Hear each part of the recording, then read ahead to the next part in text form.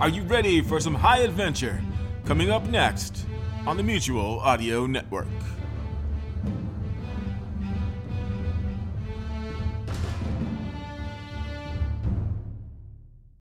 The following audio drama is rated PG for parental guidance recommended.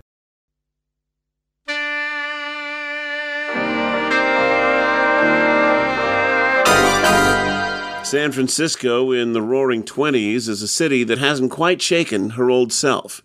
Scratch the surface of civilization and out pumps the hot, chaotic blood of her Barbary Coast days. Sometimes somebody needs help bringing order back to this chaos, and that's where I come in. I work for the Federated Detective Agency.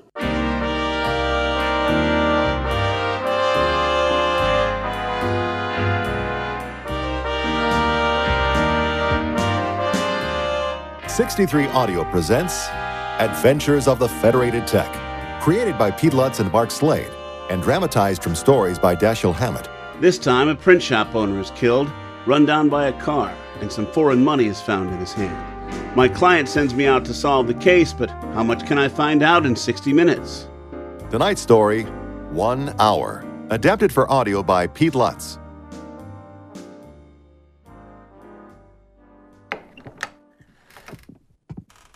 Hi, Mr. Richmond. I was told you wanted to see me. Yes, hello. Glad you could come over so quickly. Sit down. I want you to meet somebody. All right. This is Mr. Crosthwaite.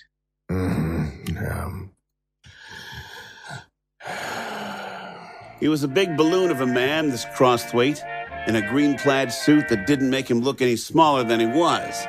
His tie was a gaudy thing, mostly of yellow, with a big diamond set in the center of it, and there were more stones on his spongy hands. His face was round and purple, and he reeked of gin. I met his grunt of greeting with a matching grunt, then looked to Richmond. Mr. Crosthwaite is the Pacific Coast agent for the Mutual Fire Extinguisher Manufacturing Company. His office is on Kearny Street near California. Yesterday at about 2:45 in the afternoon, he went to his office, leaving his machine, a Hudson touring car, standing in front with the engine running. When he came out 10 minutes later, the car was gone. I looked at Crosthwaite. He was looking at his fat knees, showing not the least interest in what his attorney was saying. I turned my attention back to Richmond. 5 minutes after Mr. Crosthwaite left his car to go into his office, a man named Newhouse was run down and killed by Mr. Crosthwaite's car. At the corner of Clay and Kearny Streets, Mr. Newhouse was the proprietor of a printing establishment on California Street, just around the corner from Mr. Crosthwaite's office. The police found the car shortly afterward, abandoned on Montgomery and Clay, a block away from the scene of the accident. So let me guess. Someone stole the car immediately after the gentleman here left it, and in their haste ran down Mr. Newhouse, then in their fright abandoned the car. This is how we assume it happened, but here's Mr. Crosthwaite's position. 3 nights ago, while driving perhaps a little recklessly out Van Ness Avenue, Mr. Crosthwaite knocked a pedestrian down. The man wasn't badly hurt, and he is being compensated generously for his injuries. But we are to appear in court next Monday to face a charge of reckless driving. And I'm afraid that this accident of yesterday, in which the printer was killed, may hurt us. Does anyone think that Mr. Crosthwaite was in his car when it killed the printer? No. We have a world of evidence that he wasn't. But I'm afraid that the printer's death may be made a weapon against us when we appear on the Van Ness Avenue charge. The worst that can happen, of course, is that instead of the usual fine, Mr. Crosthwaite will be sent to the city jail for 30 or 60 days. That is bad enough, however, and that is what we wish to... Damn nuisance. That is what we wish to avoid. We're willing to pay a stiff fine, and expect to, for the accident on Van Ness was clearly Mr. Crosthwaite's fault. But we... Drunk as a lord. But we don't want to have this other accident, with which he had nothing to do, given a false weight in connection with the slighter accident. What we want, then, is to find the man or men who stole the car and ran down John Newhouse. If they are apprehended before we go to court, we won't be in danger of suffering for their act. Think you can find them before Monday? I'll try, though it isn't really...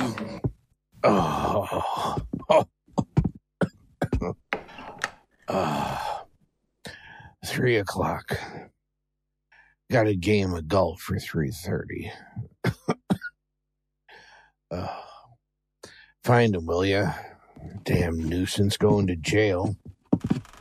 And with that, he waddled out.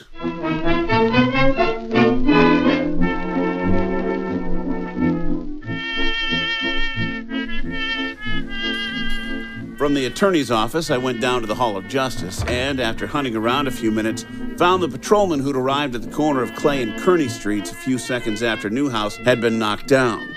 He was a big sandy-haired Irishman named Coffey. I was just leaving the hall when I seen a bus scoot around the corner at Clay. Then I seen people gathering round, so I went up there and I found this Newhouse feller stretched out. He was already dead. How many people saw him get hit? Oh, half a dozen easy. One of 'em got the license number of the car that done it. The witnesses say there was 2 fellers in the car when it hit Newhouse, but nobody saw what they looked like. Nobody was in the car when we found it. In what direction was Newhouse walking? North, along Kearney. And he was about 3/4 across Clay when he was knocked. The car was coming north on Kearney too, and turned east on Clay. Now, mind you, What? it mightn't have been the fault of the fellers in the car. That's what I gather from them what seen the accident. What makes you think so? Newhouse, he was walking across the street looking at a piece of paper. I found a piece of foreign money, paper money, in his hand, and I guess that's what he was looking at. The lieutenant tells me it was Dutch money, 100 florin note, he says.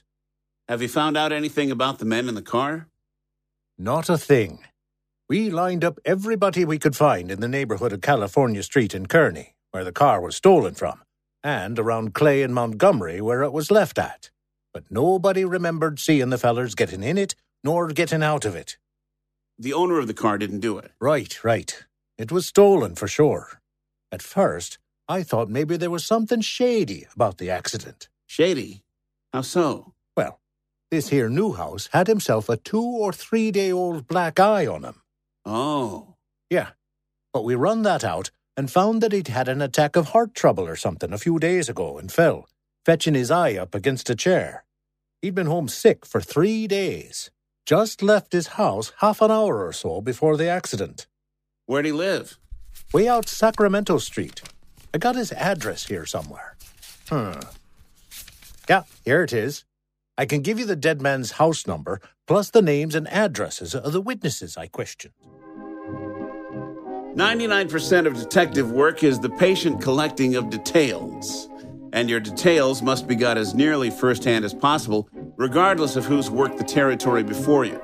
As a result, even though the police had already fruitlessly gone over this ground, my next play was to canvass the vicinity of where the car had been stolen and where it had been deserted, and then interview the witnesses. It was unlikely that I'd get a better result than the cops, but I couldn't skip these things on that account.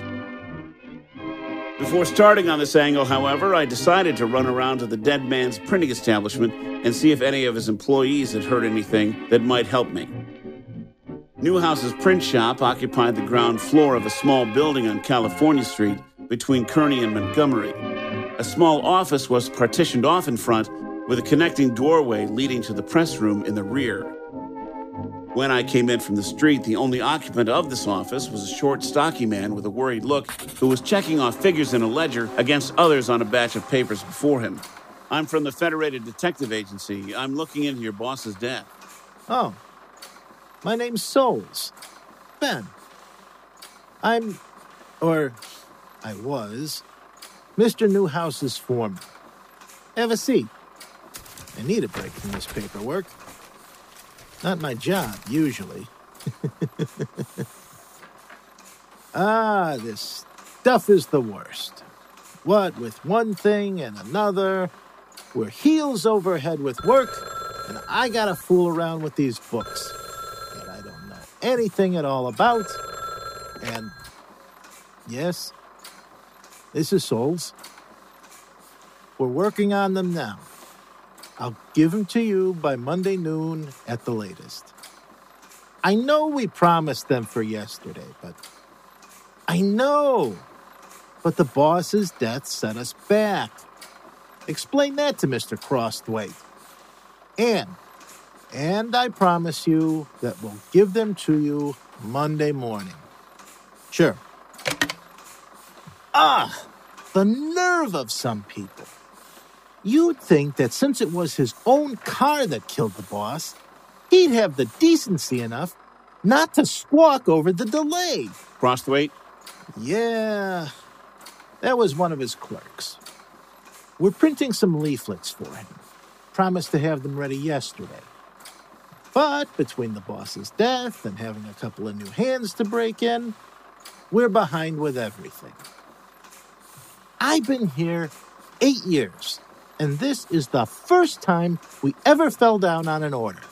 And every damn customer is yelling his head off. If we were like most printers, they'd be used to waiting. But we've been too good to them. This Crosthwaite, though, crying out loud. Yeah, that's tough, fella. Here, have a smoke. Gee, thanks, mister. Say, this is a quality stogie. You said something about having a couple new hands to break in. How come? Yeah, Mr. Newhouse fired 2 of our printers last week, Dan Fisher and Ross Key. He found out they belonged to the industrial workers of the world, so he gave them their time. Any trouble with them or anything against them except that they were wobblies? No, they were pretty good workers. How about after Newhouse fired them? No real trouble. Though they were pretty hot. They made red speeches all over the place before they left. Remember what day that was? Wednesday of last week, I think. Yeah, Wednesday. Because they hired 2 new men on Thursday. How many men do you work? 3, besides myself. Was Newhouse sick very often? Not sick enough to stay away very often. Though every now and then his heart would go back on him and he'd have to stay in bed for a week or 10 days. He wasn't what you'd call real well at any time. He never did anything but the office work. I run the shop. When was he taken sick this last time? Mrs. Newhouse called up Tuesday morning and said he'd had another spell and wouldn't be down for a few days. He came in yesterday, which was Thursday, for about 10 minutes in the afternoon and said he'd be back on the job this morning. He was killed just after he left. How'd he look? Very sick?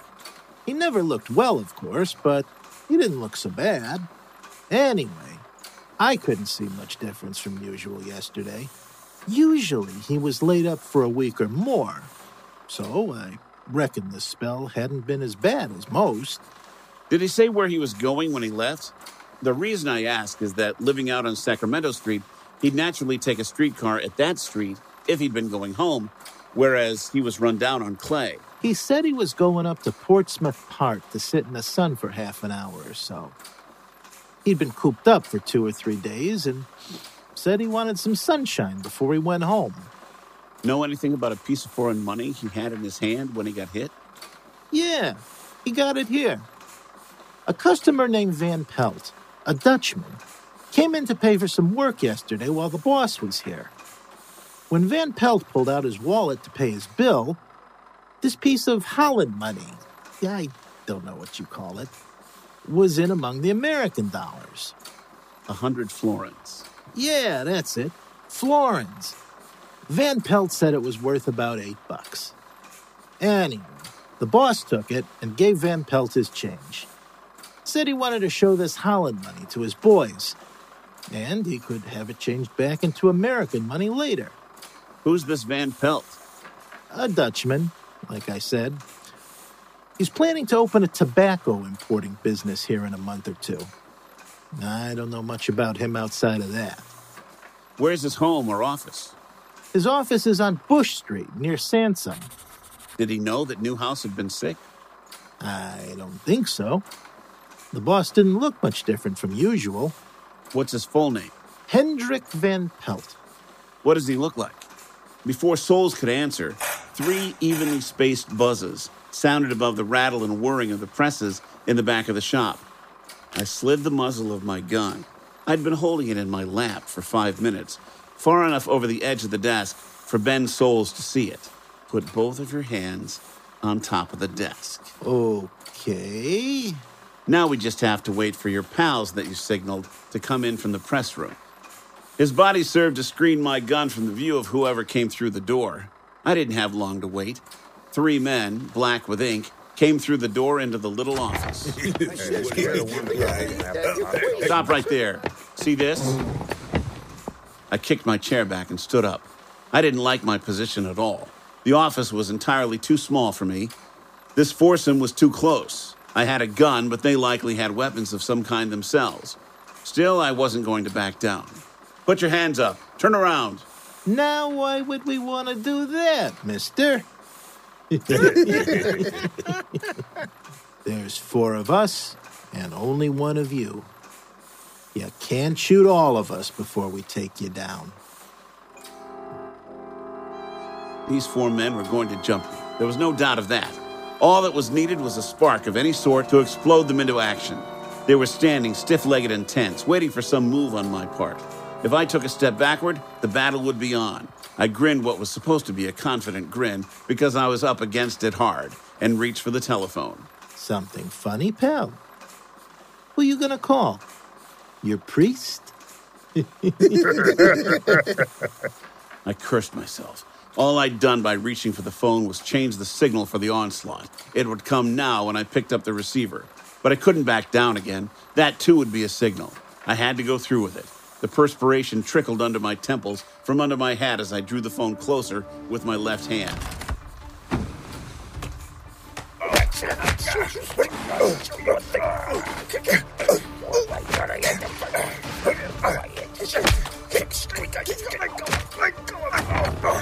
Oh, mein Hut! Whoever you are, quick!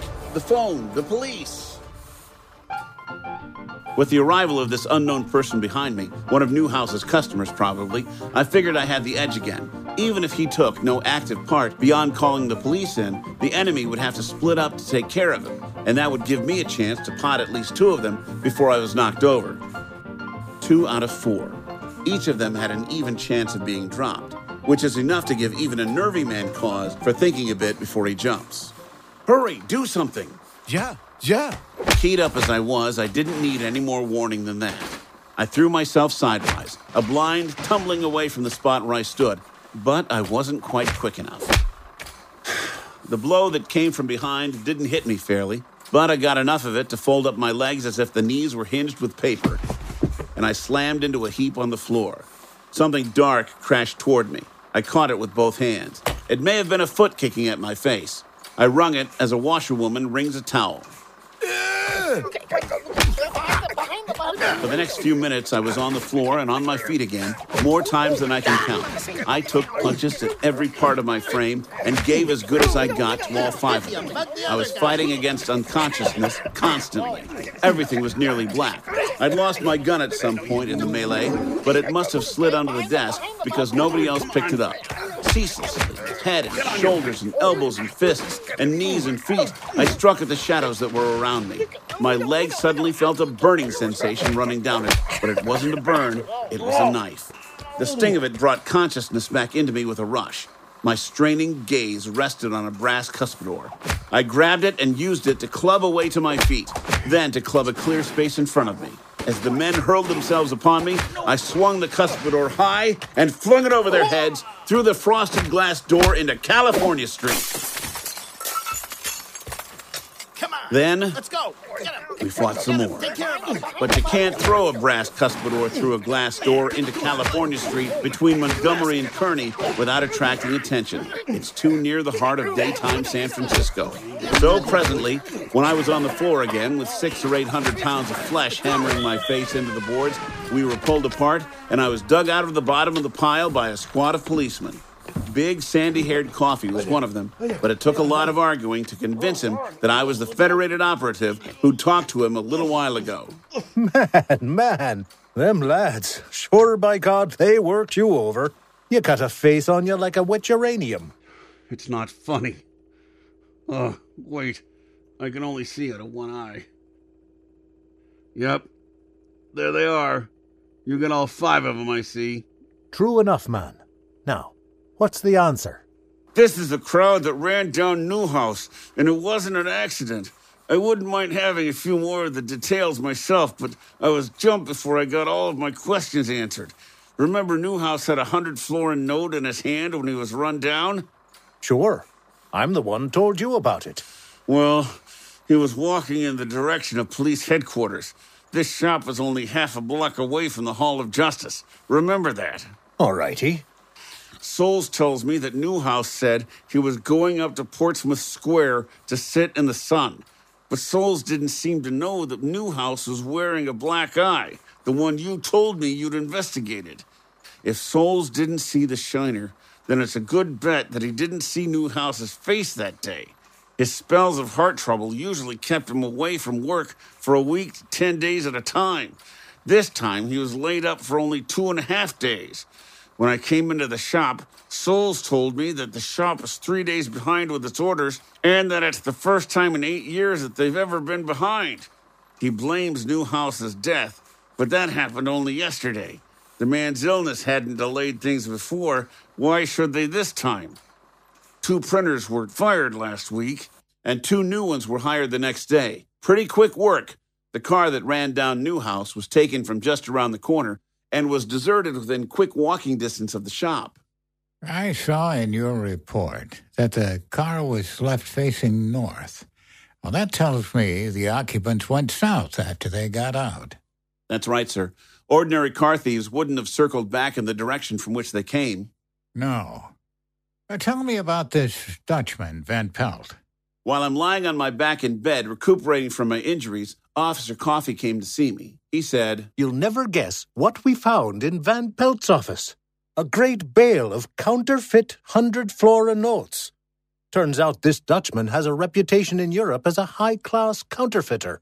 So Van Pelt had these plates for phony Dutch money, and he hunted around until he found a printer who'd go in with him. Souls was his man, and one of the printers in the shop was willing to go in with him. Maybe the other 2 turned the offer down, or maybe Souls didn't even ask them. Anyhow, they were discharged, and 2 friends of his took their places. So these men got everything ready, and they only had to wait until Mr. Newhouse became ill again. Yes, and it did Monday night. As soon as his wife called up next morning and said he was sick, these birds started running off their counterfeits. That's why they fell behind with their regular work.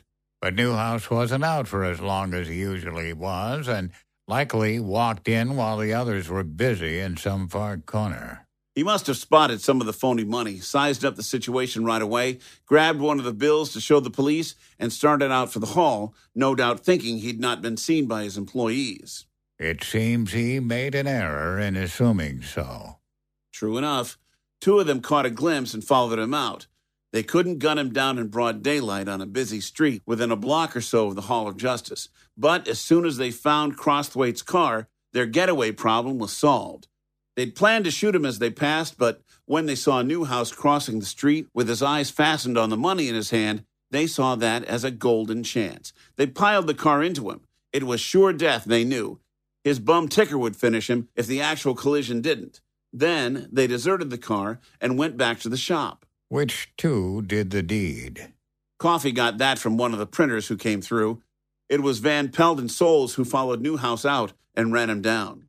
It seems as if this Officer Coffee is a credit to the uniform. I'll say he is. After he and his mates broke up the fight, he stuck with me until the ambulance came. I'd been talking my head off, telling him a lot of the same stuff I've just been telling you, even though my head was swimming and I was utterly exhausted. But he shut me up by putting a big hand across my mouth. Be quiet now. Let me get you stretched out on the desk here.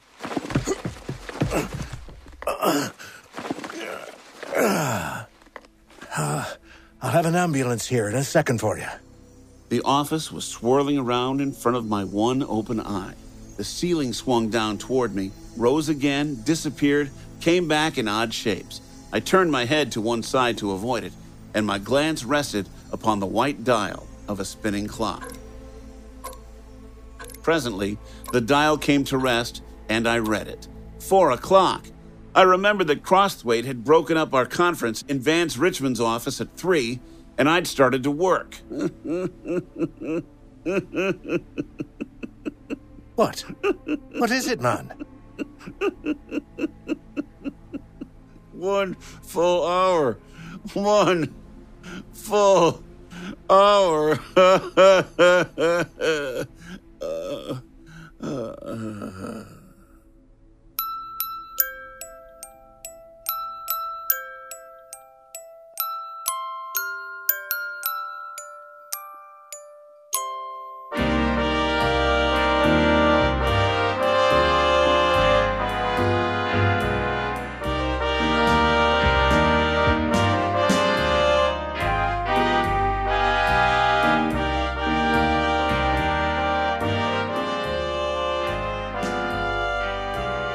You have been listening to 1 Hour, Episode 3 of Season 2 of Adventures of the Federated Tech.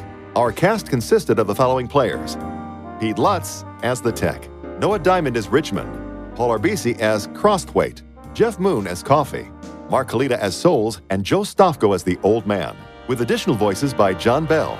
The theme and some incidental music was composed and performed by Dr. Ross Bernhardt. 1 Hour was written by Dashiell Hammett and was published in the April 1st, 1924 issue of Black Mask magazine. Mixing and mastering were performed by Daniel French of Fishbonia Sound Design. This program was adapted by and produced under the supervision of Pete Lutz. This is Darren Rockhold speaking. Please join us next time when the Federated Tech says... Asking a simple question leads to 3 murders, and very nearly my own, followed by a hanging. It's cherchez la femme in the truest and most deadly sense of the phrase. Be with us for our next episode, The House in Turk Street, coming soon from 63 Audio.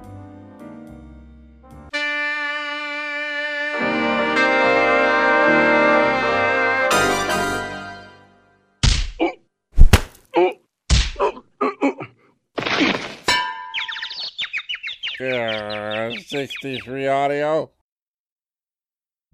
Governments throughout the world have been working around the clock to get more information about just how this event that we call the incident actually occurred.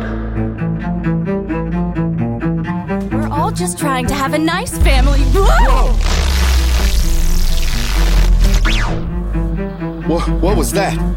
We recently discovered evidence that all of this, the incident, the pulse, wordnesia, was from a shadowy group that calls itself Cypher.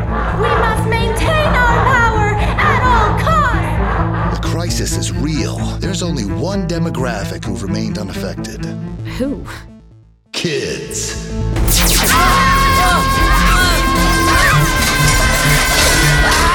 All right, let's see what this baby can do!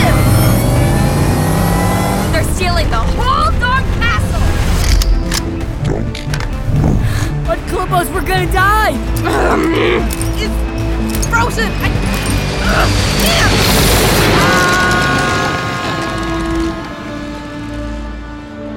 Wordtastic Season 1 available now.